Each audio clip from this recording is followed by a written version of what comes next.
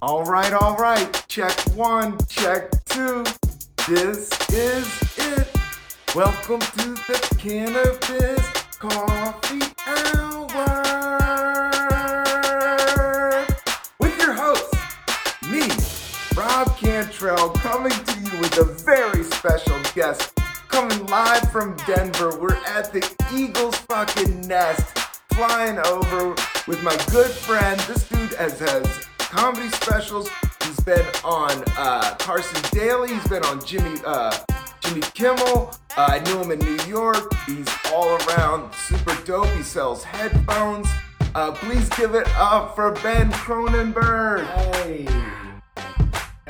Good. How's it going, mate? Good, mate. Getting all hopped up on Java. Getting hopped up on Java here. Gonna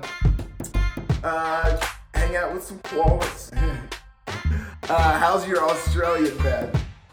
It's fine. It's a bit muddy. In the is it like New Zealand? Is it Australian? I always go with good day. That's how I do mine. Good day. But then it tails off. I'll hit it with a good day. Yeah. If I get higher in a certain zone, especially just smoking weed, if I get in that like sativa brain, that's when I want to do accents. Yes. I can't help it. Not like even it's a compulsion. What's your favorite one to do when you get high? I mean, probably Australian. I'm not gonna, probably that one or that beat. British sometimes, or depending, like if I hear some Irish accent or Scottish, I'll want to try to mimic it. Try to figure out what's the thing that gets you into. Major turns. Gets you into the thing, and I don't know. I think it's just fun. And then people, I remember doing it at like a festival party once, like a comedy festival party, and I started doing it at a comedian. Why are you talking? It was like, all right, okay, well, we're not on the same. Goof lane.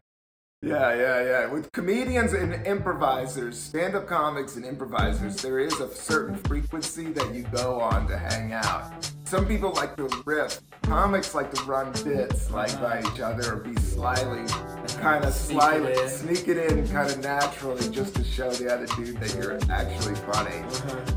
Whereas improvisers, they just go rip, you'll walk. I remember hanging out at the UCB after I started doing stand-up in San Francisco, so I was used to the stand-up vibe, which is weird. That's a whole other weird vibe to learn because everybody's in their own head. So once you learn that everybody's just fucking out of their mind, that helps a lot. But then you hang around improvisers, which are usually liberal arts grads, and there's a certain riffing that they do. The yes and comes into effect. Yeah, and I think improvisers, because I dated an improviser, and they were really good with yes-anding conversations or like just like showing you that they're laughing. Yes. Not just whereas stand-ups will kind of throttle if it's funny. They'll be like, yeah, that's good, or like even the funnier you are, they'll even throttle it back. It's hard to get. No, I mean, if you want to talk the double-edged sword, we're all friends, but at the same time, there's something going on with the competition of stand-up. Is you just gotta watch it. If you're being super funny, you gotta not read comics because they're not giving you the best read. And you can only verbally, it seems like you can only verbally respect those who are above you, quote unquote, or more successful, oh, they're cool, or people that are coming up that aren't at your level, so you're they're pretty funny. Anybody who you consider at your own level, there's that weird thing that you don't want to give it up. With friends you will, but in the general scene, it's curious and it's super competitive, but it's also super fun. And like I always say, it's just when the older you get with stand-up, the business side of it, it's there's money on the table. So that's what you have to understand. Like, you know, there's millions, there's Netflix. If you stumble into some of this shit, you know, the stakes are getting so high, so the knives come out. You just got to be wary of it. But if you're aware, after you've been around, Ben and I have known each other for a good long time, so there's a lot of trust, and we all been around the block, so you kind of know that going into like hanging out sometimes. Does that make sense? Yeah, I think there's the camaraderie, cohort, patriot sort of vibe with, you know, certain things. I guess that's why even in a scene you gravitate towards certain people. Like, you know, the Denver scene is different than the New York scene, different than the LA scene, but I would say that the, you know, cohesive sects of scenes, like in New York, you got, you know, people that are always at peak in the thing, so there's that camaraderie. And then there's people that are always at stand, so what's his buddy, always smoke a cigar, fucking, like rip, he's like... Oh, yeah. I know who you're talking about. I know, Aaron. Aaron Bird. Yeah. Yeah, I would always see him. Like, one time he was, like, busting my chops, being like, you know, that didn't do that great, this stand set, you know, like, switching your style of comedy to fit in with the thing. And the night of, like, oh, this isn't Mike Rappaport, this isn't who I was hoping to see here. He was like, oh, you know, he's like, well, I didn't even really laugh. You know, it was like that left-handed compliment. Like, he could have just said, hey, I like your outfit, but he's like, you know, he had to bring in the old, he had to, you know. The ego dig. Yeah, he had to put out or blow the cigar smoke in my face, then offer me a puff. Yeah. And sometimes they don't even know they're doing it, so I look beyond it. So when you can kind of see it happen in real time, you can kind of be like, all right, you just showed your cards, you know? Yeah. And that's why we were talking about earlier with the you know, being sober brain in that situation versus... Oh, being super high, we were talking about, like I was telling him, I do have a fat joint. I just want to get into it. We're in Denver. I woke up this morning. We got a great coffee and a breakfast burrito. Ben and I had hung out blasting Turnstile and Billy Strings all night, playing music for each other, just having a blast. And at Dispensary, I got this great, this is called Pound Cake. And these are 1 gram joint and sativa level. The price is pretty good. What was that? $7. $7. I just went in there and dropped like a 20 spot, and I got 3 like this will. I mean, only here for 3 days. Like this amount of weed should pretty much cover me because I had one of these before. I got a fresh one out, but I could only take like 4 or 5, you know, until it like. Because this is really good weed. Like this is the least good weed they had, and it's still like I took some hits before, and I'm super high right now. But I'll have some more for the cannabis coffee hour, and that's what the show's digging. But not to cut you off, but where were we going? Just about, you know, our reactivity to scenarios or vibes or what people, you know, like if you're high or drunk, maybe take what they said to you personally. Yes. As opposed to if you're a little bit more sober, straight, you can see the perspective of like, oh, they don't even know they're doing it. It's kind of this high mind. I've been traveling, I haven't been able to meditate, but if I meditate, I can get into your higher self, like making those decisions where you can just kind of see, especially if you've been through that or you've been that person, you can see where that's going and kind of move up and beyond it. But yeah, it's like, just for the listeners at home, the viewers here, it's like if we're going into a stand-up situation, there's so many things going on besides going on stage. You're actually dealing with the venue owner, you have friends showing up, there's other things going down. Yeah. So it's like, you're kind of, if you're high, it's hard to like, carry all that bandwidth that's going on because it's a high pressure situation. And then on top of that, what he's talking about is very competitive. So if you're hanging out with comics that you don't always perform with, if you're going into a new zone, they'll throw, you know, people will throw things at you and they don't even know, you know, sometimes it's passive. I can be passive aggressive. Sometimes it's just like natural passive aggressive, like before and after sets that stand up do, you know. Yeah, kind of also like a dog park. If you're like a new dog at the dog park, you know, it's like I don't recognize your smells. They have to, you know, kind of alpha the moment. This is my spot. Yeah, this is where I hold court, and this is where I'm the king thing. Yeah. You know, I hang out with a lot of stand-ups, but I also don't in a lot of ways. So it's like, but I also know that relationships are great, and Ben, our relationship's great. You're running like, can we talk about you running this venue? Should we give the Comedy Lounge a fucking shout out? Ben's also, he doesn't need to run a joint, but he moved to Denver. He was in New York City, and Denver has like this vibrant stand-up scene as well as a great weed scene. And he started producing shows at this great place called the Comedy Lounge, but he's setting it DIY. The Denver Comedy Lounge. For SEO purposes, for Google search. There's all other variations of Denver and comedy, like there's the Denver Comedy Underground, the Denver Comedy Works. But that's what we, we make all these creative names for shows, right? Like we were talking about Butter Boy. These things that the branding of them, I think, can help distinguish, especially in the scene of New York where there's so much. Yeah. Whereas here that happens too, but I figured with a, kind of a static shows always going on at this place, just having it be the most general thing is probably the best.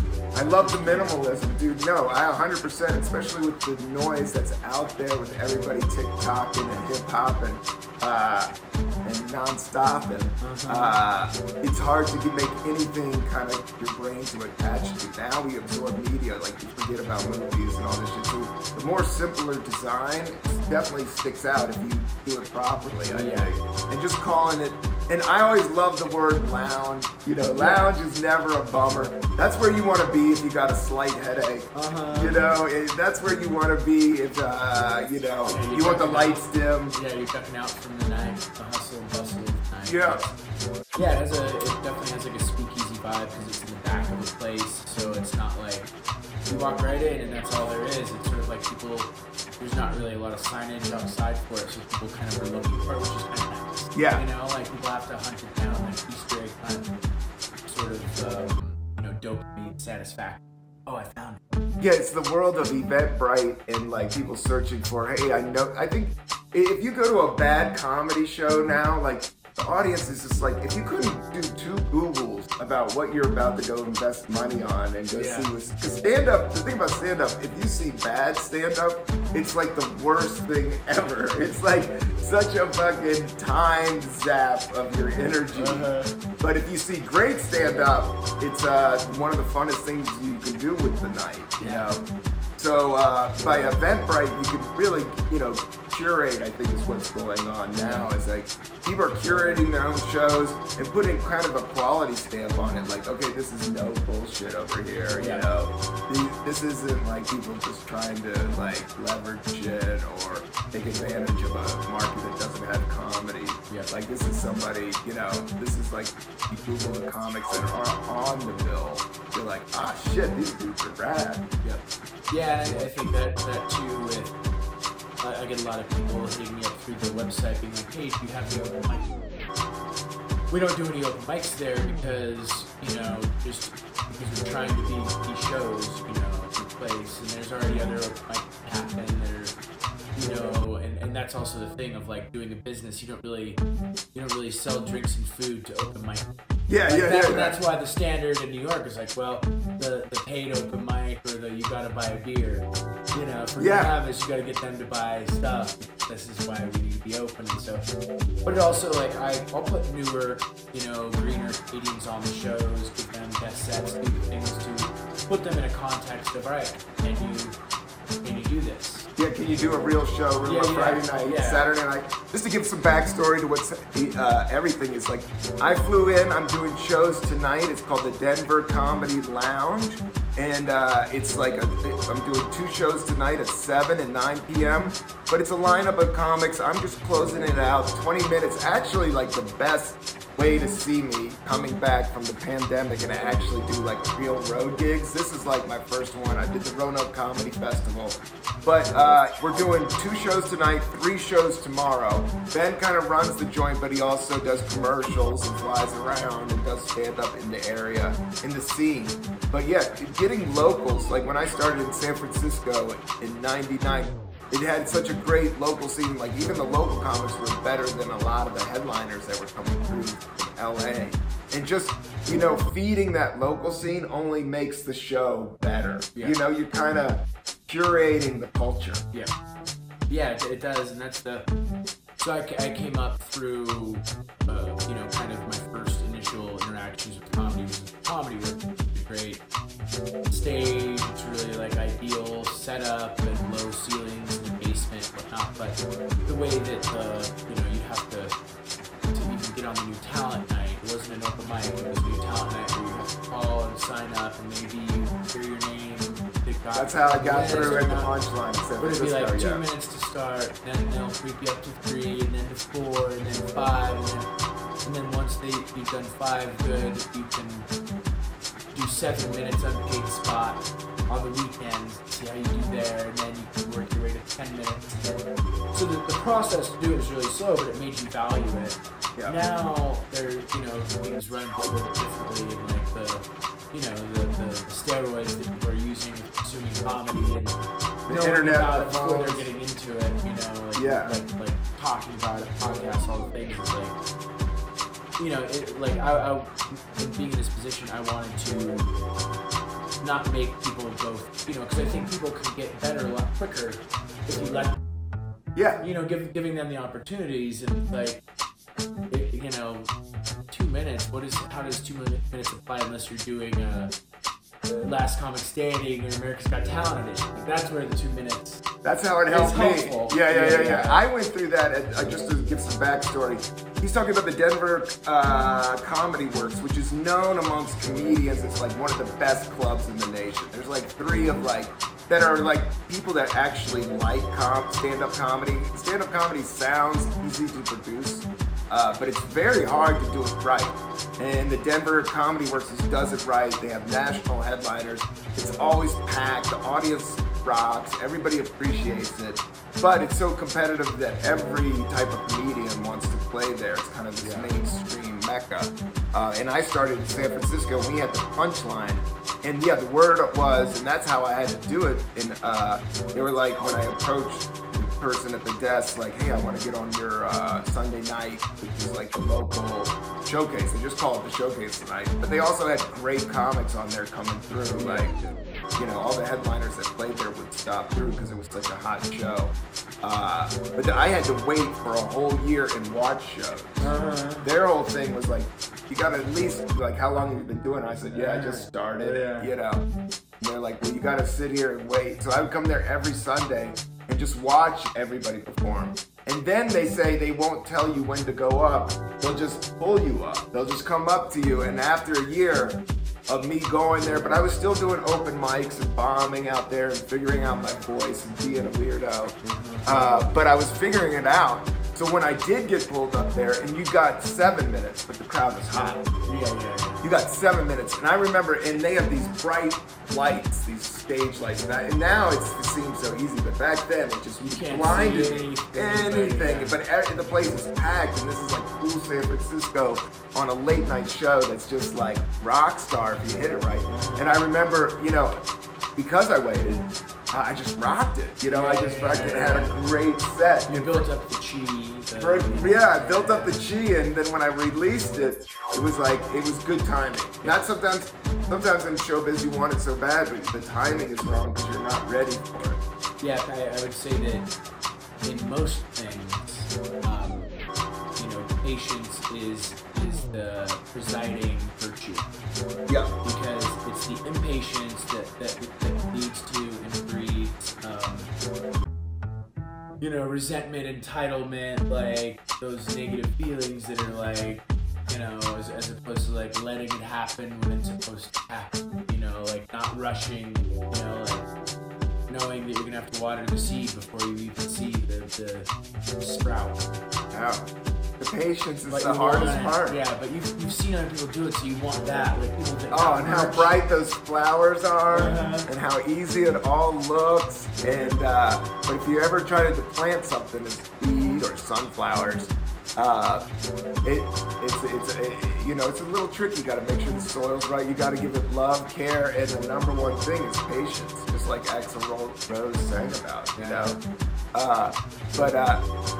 being patient is that's the cool thing about getting old, is it comes more naturally. Like, and you learn patience, and you become, because when you're young, you're just like, like I had a little bit of the young dance foot on the flight here. Like, I hadn't been on like a 4-hour flight, and I did it yesterday. Mask on, hashtag mask on, and I was fucking kind of like, you know, a little wiggy. Like, I couldn't stand still. I mean, I definitely Did you get an aisle seat or window? Always aisle.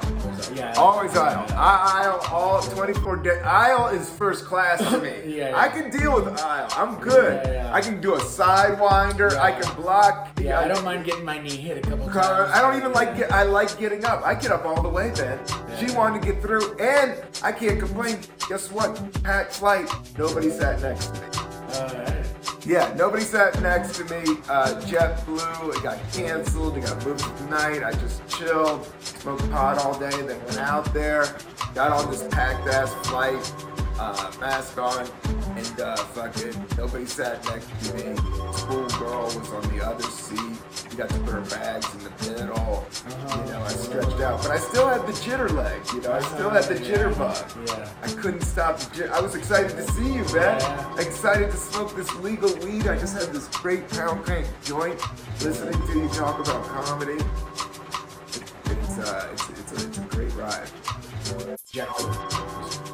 Yeah, JetBlue they had some bomb ass snacks, but not like back in the day. JetBlue made you could take $99. I remember buying flights for $99 coast to coast, New York to fucking LA for like a $99. That's one way. But you double down. You got a Brownway cross country ticket for like $200. Yeah, that's good. Yeah. Yeah, I haven't flown in a bit, but last time I flew was during. Actually, no, I did fly not too long ago. I think last. I don't know, but I went down to Belize to San Pedro to do a show with these guys that I know here who they know who somebody that opened up a bar in San Pedro called the Truck Stop, and like kind of an expat bar, but that was a fun, like, that's to me one of the coolest parts about stand-up is like we didn't really get paid for the shows, but we got our flights paid, we got put up there, and we got an experience. You know? Yeah, and a reason, a purpose to be there too. Yeah, the show is fun, but like, you know, still we were able to get, you know, it was lobster season down there, so they were just grilling lobsters and chicken and other things on the beach, and these like makeshift things, you know, like it was nice. Yeah, Belize is beautiful out here, man. And the animal and the flora and the fauna and the jungle. Yeah, I'm sure it's like heaven. Yeah, we didn't do too much of the nature fishing things because we had a short time there, so we're pretty much just stuck on the island. But you drive around in golf carts the whole time. Like everybody's just driving around in a golf cart. So we gotta like go to this secret beach that everything was about. But, like it's a 40 golf cart ride. Wow. Yeah. Was there weed down there? There was, yeah, because it's San Pedro and Belize, it has this Caribbean, it's near the Caribbean, and Central America is near the Caribbean, and also Latin, because of Central America, so you got Latin influence, a Caribbean influence, but it's pretty much English speaking, because it was, you know, back, I don't know, it was like 92, 82, where it finally became Belize, because you know, British colonized before like that. Spain, like somebody else owned it. So all their money has like Queen Elizabeth on it. Yeah. They take, you know, regular. There's a European influence from a long time ago that's like embedded into them. But you definitely get the hustlers selling things. Yeah. And I guess, you know, there's the weed scene. and then we learned kind of the dark side of it. That's where McAfee of McAfee antivirus guy. Yeah, that's sketch trouble. Yeah, our good friend Gina Friedman. Interviewed him. Yeah. So, but then he like killed himself. But he had these whole like, you know, kind of the sex trade down there is also because it's kind of not lawless, but it's definitely like Mexico where you pay off better out. People that like they're you know, there's a corruption to it. Which is part of the excitement. And, you know, but because they're so staunch against drugs, so kind of the drugs and the sex trader black market situations, and they kind of lean on each other. Yeah, that's kind of a bummer. But they're, being next to, because I go to Jamaica and that's gotten legal and the weed's gotten legal, and I feel good about smoking weed there. Yeah. Because it's just a part of the flora and fauna, where it is everywhere, but it's it gets a little tricky, I always think about legalizing all drugs, like, would it be good to legalize cocaine? Like, cocaine does come from a plant. I think it comes from the same plant as chocolate. Is it cocoa? Well, it's like all these, like, the biggest part of the dangers of a lot of these drugs are that they're not regulated or safe. Not that they can't be, but like alcohol, at least it's... Like everything, cheese could kill you. Like a lot of it's the black market. That's why I want pot to be federally legal. I'm not anti-government. I like the government. I like teachers. I like policemen. I like people. I like community. But the black market, that's because I grew up in the 80s and 90s, so I understand it from a cannabis angle. Like that's where it's like, it's the black market because nobody can see or be regulated, so it just moral corruption goes along with it. I don't know. Yeah, it's true, and I mean it's part of the thing that makes the informs the movies and the story behind the thing. Even back when it wasn't legal, they had that ever watched that movie Savages? No. Oliver Stone directed it, but it was definitely kind of more flashy action film, but it was about kind of like weed smugglers, It was like where weed was dangerous. Each of the floors and totally. It's fun. I recommend checking out Steven Still's song, Treetop Flyer. And he's on Crosby, Stills and Nash, but he did a solo project, and that was all about a guy that flew a plane for weed. So these guys from Vietnam, like in the 70s, it was like a rad thing to do because it wasn't like super sonar, it's not high tech. So you motherfuckers would just grab a plane and fly down to Belize in Mexico and just load it up and then fly it back over and, make lots of money and not really hurt anybody and actually support people on both ends with cannabis. But then when cocaine got involved, that's when when the money gets high, that's what I'm worried about comedy. Like when the money gets high, like moral corruption people make moves that they wouldn't make earlier. But Treetop Flyer by Steven Stills is a sick tune. And it's all about a weed pilot. Because you have to ride slow. So you couldn't get on the old school radar. Way to get away from like the old school radar is you would get these like ballsy, psycho smoking weed. Seagulls sort of flying on the water. Yeah, right on the water. So you just go low all the way over across the border and you sneak in that way. And you just bring pounds of weed. Yeah. Have you flown a plane? And did you ever, is that a part of your, have you ever thought about, I'm going to be a pilot? I can see you fly at a plane. Well, thank you for that, but no, I haven't. I'm just really high right now. Yeah, I can see you flying without it. I suppose I look at planes like I look at guns. Like I don't want to own a gun, but it might be not the worst idea to know how to shoot one. Right. Just in case, having the skill set. Same with airplanes. It's not like I want to fly an airplane, but it might be nice to have a little crash course, so to speak, in getaway cards. Yeah. Like I don't practice UFC or MMA or fighting or whatever. Yeah. When I was younger, I used to be obsessed with like I want to be Jean-Claude Van Damme. But like, I'll still watch like UFC fights. And at first, I was kind of like turned off or repulsed by the violence, but then I'm like, well, this is sensual, right? It's sort of like they want to do it.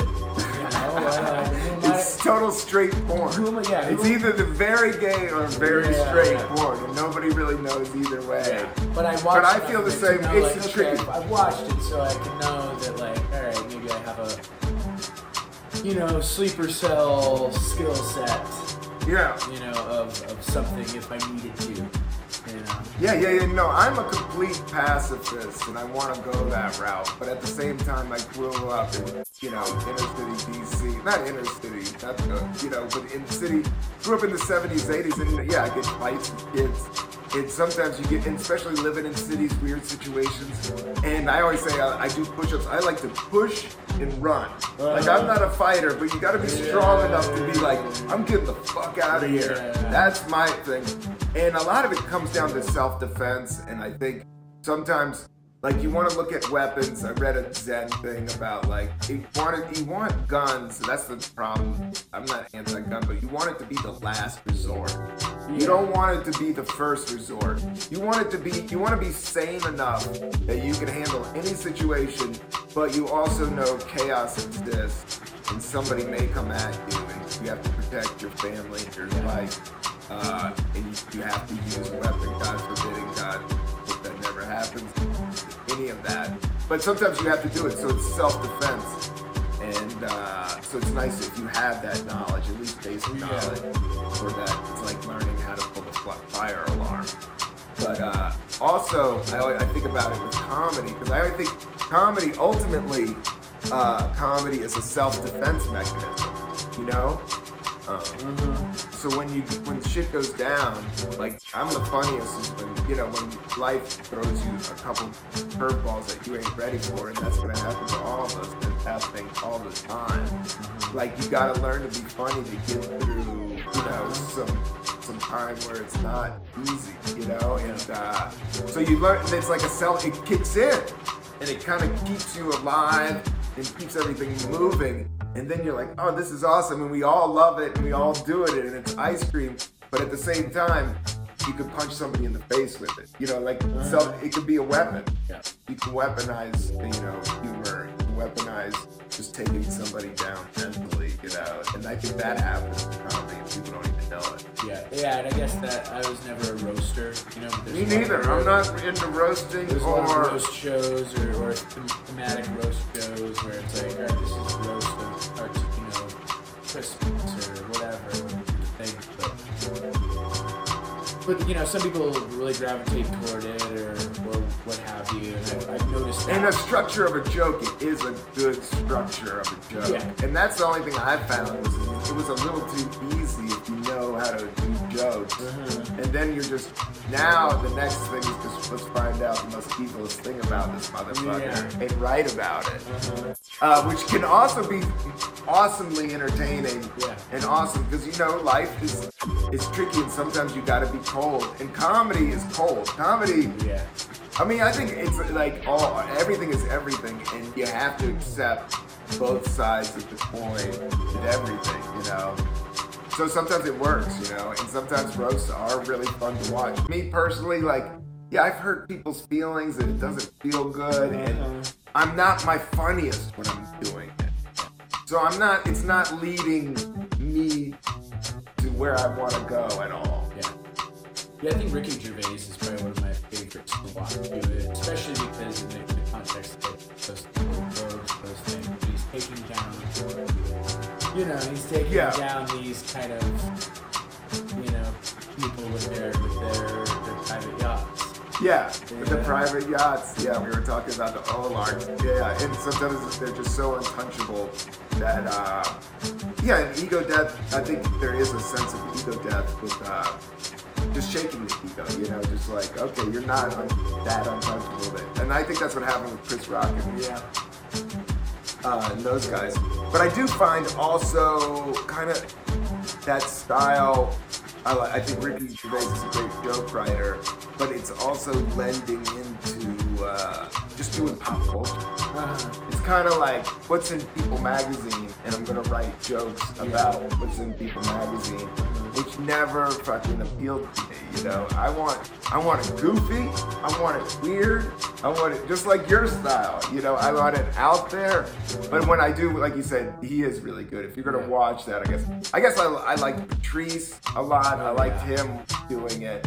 There's some people that are just funny being mean, But I think their thing, I think David tells this way, they just have a good heart. Yeah. You gotta kind of have, it's when you're a bad person and you're saying bad things. But when you're a good person saying bad things, it's kind of funny. Yeah, I was on the show the other night, and... But who's to say who's good and bad? Yeah, it's a subjective polarity, binary, good and bad. Must be both of this. Yeah. and were all of them at the same time? Everything all. Which you saw this movie. Oh, Give it a shout out. Yeah, I haven't seen it, but I want to see it. Everything, everywhere, all at once. Where do I watch it? Netflix? Do I watch it No, I think Amazon? it's in theaters right now, so I know it's playing at like art house theaters and some other mainstream ones. So it's. You went to the movie theater to I see did, it? yeah. Wow. Did you go solo mission or with your girl? Oh, with the girl. Yeah, okay, It was that's date cool. night. Date night, that's good, that's good. Yeah, and theater wasn't too packed. It was nice. It was a big theater. Oh, that's a nice date actually, because you get the air conditioning, it's dark, and you don't have, not that you don't want to talk to your chick, but you don't have to talk, you don't have to entertain, you don't have to do nothing but watch some. Yeah, movies are a great 100th date, not the first date. Yes. Like, you don't get to know somebody. But then you talk about the movie afterwards, and that's why I like seeing movies by myself, so I can just process what happened. Yes. Solitarily, as opposed to somebody comes in with, I don't know about this part. Then you gotta be like defend something or like, well, I kind of liked it. Yeah. But maybe that post movie thing is so much fun to watch with somebody. Like I know my brother always has a different take than I do, always. But I usually like his take.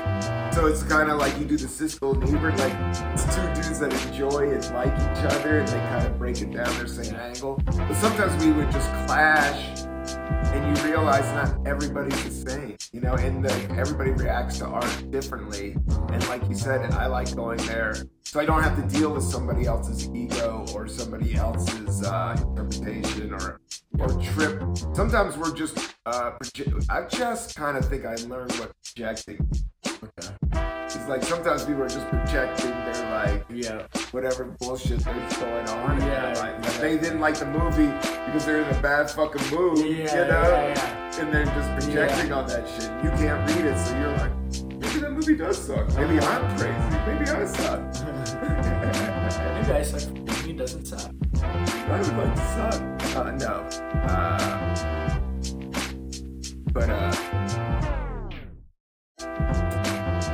Do you drink coffee every morning? Pretty much. I would say, it's an eventual thing. Yeah, you do the French press. I'm trying, because of my cholesterol, I'm trying to stay away. We had another cup of coffee, but we're doing this in the afternoon. Ben has been so nice and kind at this time. He's doing a billion things all at once. He's got a car, he's 5 different bands. I've got a car, TV. Yep, you got a sound, what's that called? Soundbar. Soundbar. Oh my God, his soundbar. He's got a 2-foot soundbar, dude. Dude, this guy is ready to ROCK in the USA. Mask. He's got a leather mask here. I didn't want to ask about that, but I crashed here, and it was the best sleep mask in my life. Like, I totally got seized. If you ever want to put on a leather mask with a zipper mouth, oh man, you'll get the best REM sleep ever, because you just feel warm. Like your whole body feels warm, and that zipper just reminds you of Blue Jeans and Baby Dream, and you just get the best sleep. I also have VR. Have you done VR? I have done a couple VR. Well, I was in a movie or a short film that was all about VR, but I didn't. So I put them on. They didn't work, but putting them on, they looked really funny. So you know what it's like to pretend to be VR. Yeah, I know what it's like to pretend to be VR. I'm not really a fan. I don't even like looking at my phone, Ben. I sleep with my phone in the other room. My thumb hurts because I use my phone. I've been using my left hand to try to, slow down any of brain activity or strengthen it. But I don't like the devices. I don't like. I'm just being mindful of the media that I'm absorbing, and it's so good, it's so all the time, that I watch the phone. Yeah, it's high fructose. Yeah, it's definitely high fructose syrup. That in the beginning it tastes joyful water slide, but it's type 2 style. It's that thing. Like,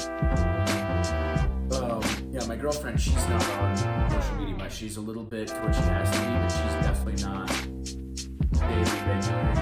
I think her mental health is better for it.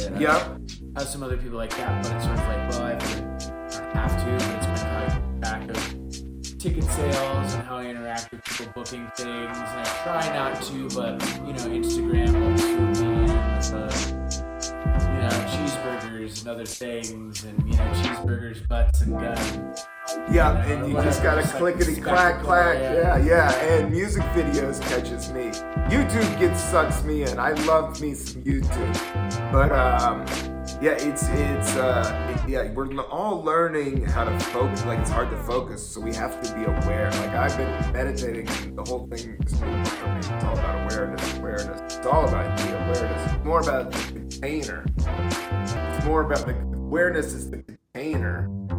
So once you are mindful of your container, like your thoughts are bullshit or whatever, you can come back and bring it back to like be positive and and appreciate nature and all that stuff. Yeah, not being bothered by the wind, but pulled up by it. Yes. Not being inconvenienced by the natural current, but having to be like, oh, this is all thing. Are you an Alan Watts thing?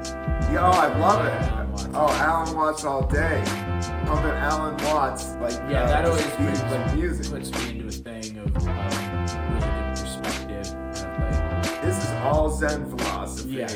And he was an American that kind of absorbed all the best of the Zen philosophy. I'm learning all these books. I listened to Lao Tzu called The Way, and he was like the beginning of Taoism. But yeah, Alan Watts was hip on him and hip on all this stuff. So he kind of can contextualize like just being in the moment and letting go. Once you start letting go of the ego or learning how to let go of the ego, and just coming to the point that we're all gonna die, and you have to appreciate the whole point of life is not to win or the point of life being kind of and within there you kind of find yourself out, kind of what adds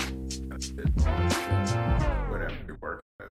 Yeah, I listen over and over again, and have some books and read, and, absorb and retain, but a lot of it is, I usually try to do those things in small doses so I can focus or pay attention to this aspect of it as opposed, as opposed to like, oh, I covered on this and this and this, and then take away memory of it. But one of my favorite takeaways was the describing, like, you don't think about hearing, you don't think about seeing. It just happens, and there's all these other bodily processes that your body is doing regardless. You don't make your heart just beat. And it's when we try to control these things, when we pay attention to those things, that's when it almost gets confused, even though the breath thing is another thing. But just those paradoxes of or the trusting of the thing.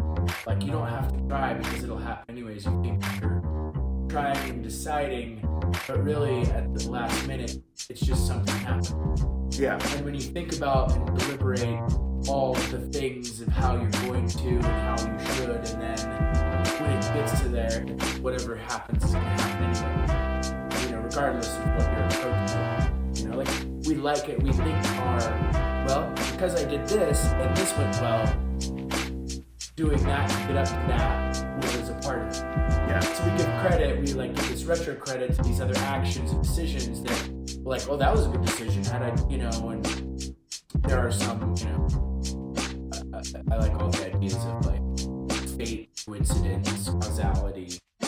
And just a lot of it comes to letting go, and just letting the universe. And the thing I've been talking and thinking about is whatever you put your attention, it usually happens. A lot of it's dicing your attention. Today, as much as I'm chill, I always say most chill people are at high stress underneath. So me and him look like the chillest dudes, but we got a lot of things going on right now. And one of them is that we're doing 2 shows tonight, and we're, producing and writing and running. And so we got that all going on. So I always just try to concentrate on use the brain, use that spaz brain, use that on the next 5 hours, whatever is directly in front of it. Don't use it on the big picture. Don't do that. And the song is one of the things I picked up on that is just Lao Tzu. I will say Lao Tzu, read by Wayne. He's like a, self-help. Yeah, Wayne Cohen from the Flaming Lips reads Lao Tzu. That would be dope. He would do a good one, man. That dude's out there. I love that guy. And all dudes respect Wayne Cohen, right? Yeah. Because he is good. In the Flaming Lips, I don't know. Yeah, it's just a good alt band that just always stuck to their guns and always kept it freaky and arty through the ages. But I guess with Zen philosophy, what was I talking about? We were talking about the Lao Tzu. And read by Wayne. I guess I forget. I got too high. Something about Zen. The only thing about talking about Zen, we could put people to sleep really fast. One of the things with the Zen was like, the more you talk about it, the more it isn't. Yeah. So that's almost the thing. It's better just to let it happen, not be like, that's more Zen. Forgetting about and not, letting it pass. Let it fucking pass, and if you sit there and be like, Jesus, Lord, God, and then you're kind of not living in the glorious moment. Like, we're in Denver, I got this backyard, we're on this patio, it's a glorious day, it's 86 degrees, I've already smoked a joint and a half, I got 2 shows tonight. Ben, we're getting towards the end of the podcast, you've been too cool. Do you need to plug anything? Do you get out into the universe, or you want to just go beyond commercial? I used to spend my time, firstly plugging, and now maybe I'll effortlessly unplug. Yeah. It's just nice to be here with you. The emergence of these things in comedy is like I really value it. I've learned to value it more. Like I can now watch comedy and enjoy it, and not just try to look at them do what they're doing so I can make what I'm doing better. Not that doesn't happen, but I'm not as just driven by that. Like I want to help people opportunities who would otherwise have them, and help people also that like I know that I existed in a pretty. Even the things that I did and TV things I never got, like that never turned into the regular gig or the constant touring of all the improv, Yeah. Those things, so I've always just had to go with the flow of like, oh, now I'm doing this. Yeah. And I like Yeah. Ben, you're too humble. You're one of the funniest guys. He's one of the best joke writers out there. And his acting's funny. He is just a naturally funny cat, and he writes out there. But being in service, like, as corny as it is, like, helping others is, if you're ever in your head too much, helping others is the exact thing to get you out of getting in your head. So that's like, and then it doesn't have to be this grandiose, fucking, and you shouldn't wear it on your sleeve. It doesn't have to be this grandiose, charity, I'm going to do this big charity. It could be as easy as opening the door for somebody that's walking through, or, setting up the show properly, or, saying a good job to somebody that maybe you haven't said it to. Like I've found where I'm like, I'm cool with people and appreciate people, but I've also been realizing, somebody like appreciated me. I'm like, I ever good job, and then that made me think, well, now I'm not, try to make more of an effort, like, the camaraderie and the good vibes. Yeah, reinforcing One thing I noticed, and it sounds a little bit like a payoff, and it may be completely wrong, and now that I think about it, it could be a little bit of bribery. But anytime I'm at a stand-up room, like, it's hard, like, you gotta have cash in your wallet, because you always want to get a water. Me, I always want to get a seltzer water or something. But asking for that, the bartender's always like, this motherfucker. Yeah. So you always want to tip. So you always want to tip, like, either $1 or $3 or $5, I think. But one thing I noticed, Ben, like, right before I do a set, if I tip, that goes better. I don't know if it's always, but I did it. Not even with Seth Herzog the other night. Yeah. We did this cannabis. I'll tell everybody, and my show went awesome. If you tuned in via live stream, thank you. Thank you to Dino Kingdom. Thank you, Victor Renato. Thank you, Rebecca Trent. VV. Thank you, RT. amazingly fun, awesome, artistic, mind-blowing show. And they were passing out joints and shit. But I knew where the bottles of water was. There was this area. We didn't have a green room, so they just took all the green room shit and put it like in the table. On a table, like where the band would sell CDs and shit. So I had a big fat new water, and we were all doing sets. And Seth was like, "Where'd you get that water?" And I was like, "It's over there." And I said, "It's back there." And then, but he was sitting with some people. You could tell it would have been a bitch to get up and go get it. So I just was like, and I knew exactly where it was, like right behind me. So I was like, "Here you go." And I just gave him my water. And then I went and got mine. And then I went on and I had a good, I just think like, I don't know if it's paying off the universe, but you shouldn't look for karma in the exact same way. But I think when it comes to like recognizing service, and observing it, being aware that it exists, it's sort of like, well, regardless of its altruistic or self-serving nature, it still can have a positive, and because the it can't be all altruistic. There's always some self-interested thing, but it does feel good to help. Feels good to help people. If it didn't feel good to help people, we probably wouldn't help. No, I think it's a basic math, in a sense of you're just putting those good vibes out there. One thing, it's like when shit goes down, nobody's like Republican or Democrat or or straight. Like if a meteor was gonna smash into us, like all those are off the table. And then you're on some, we gotta help each other out, or you're stomping them. So it's like you gotta choose.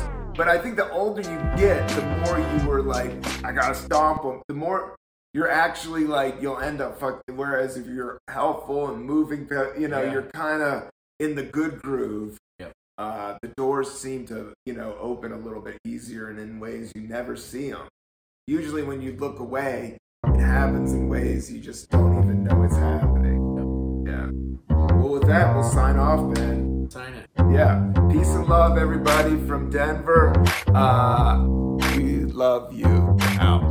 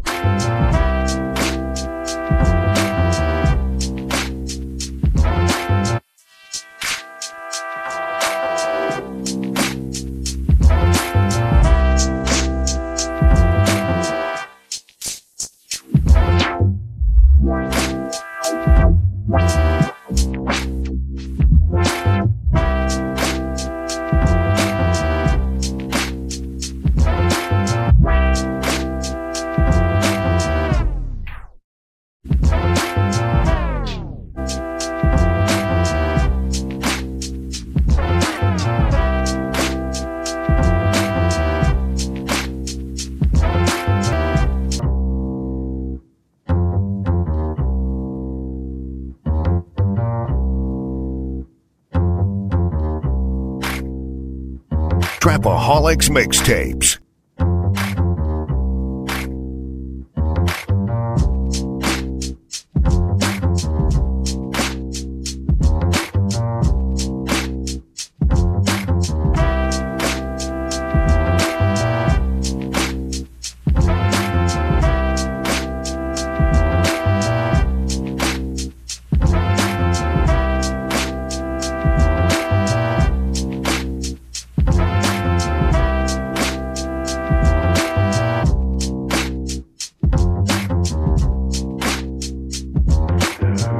discovering truth is not a question of intelligence.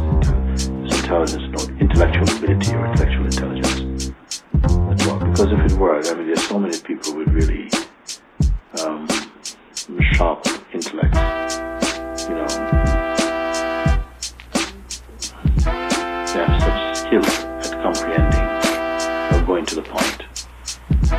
So that was all that it took.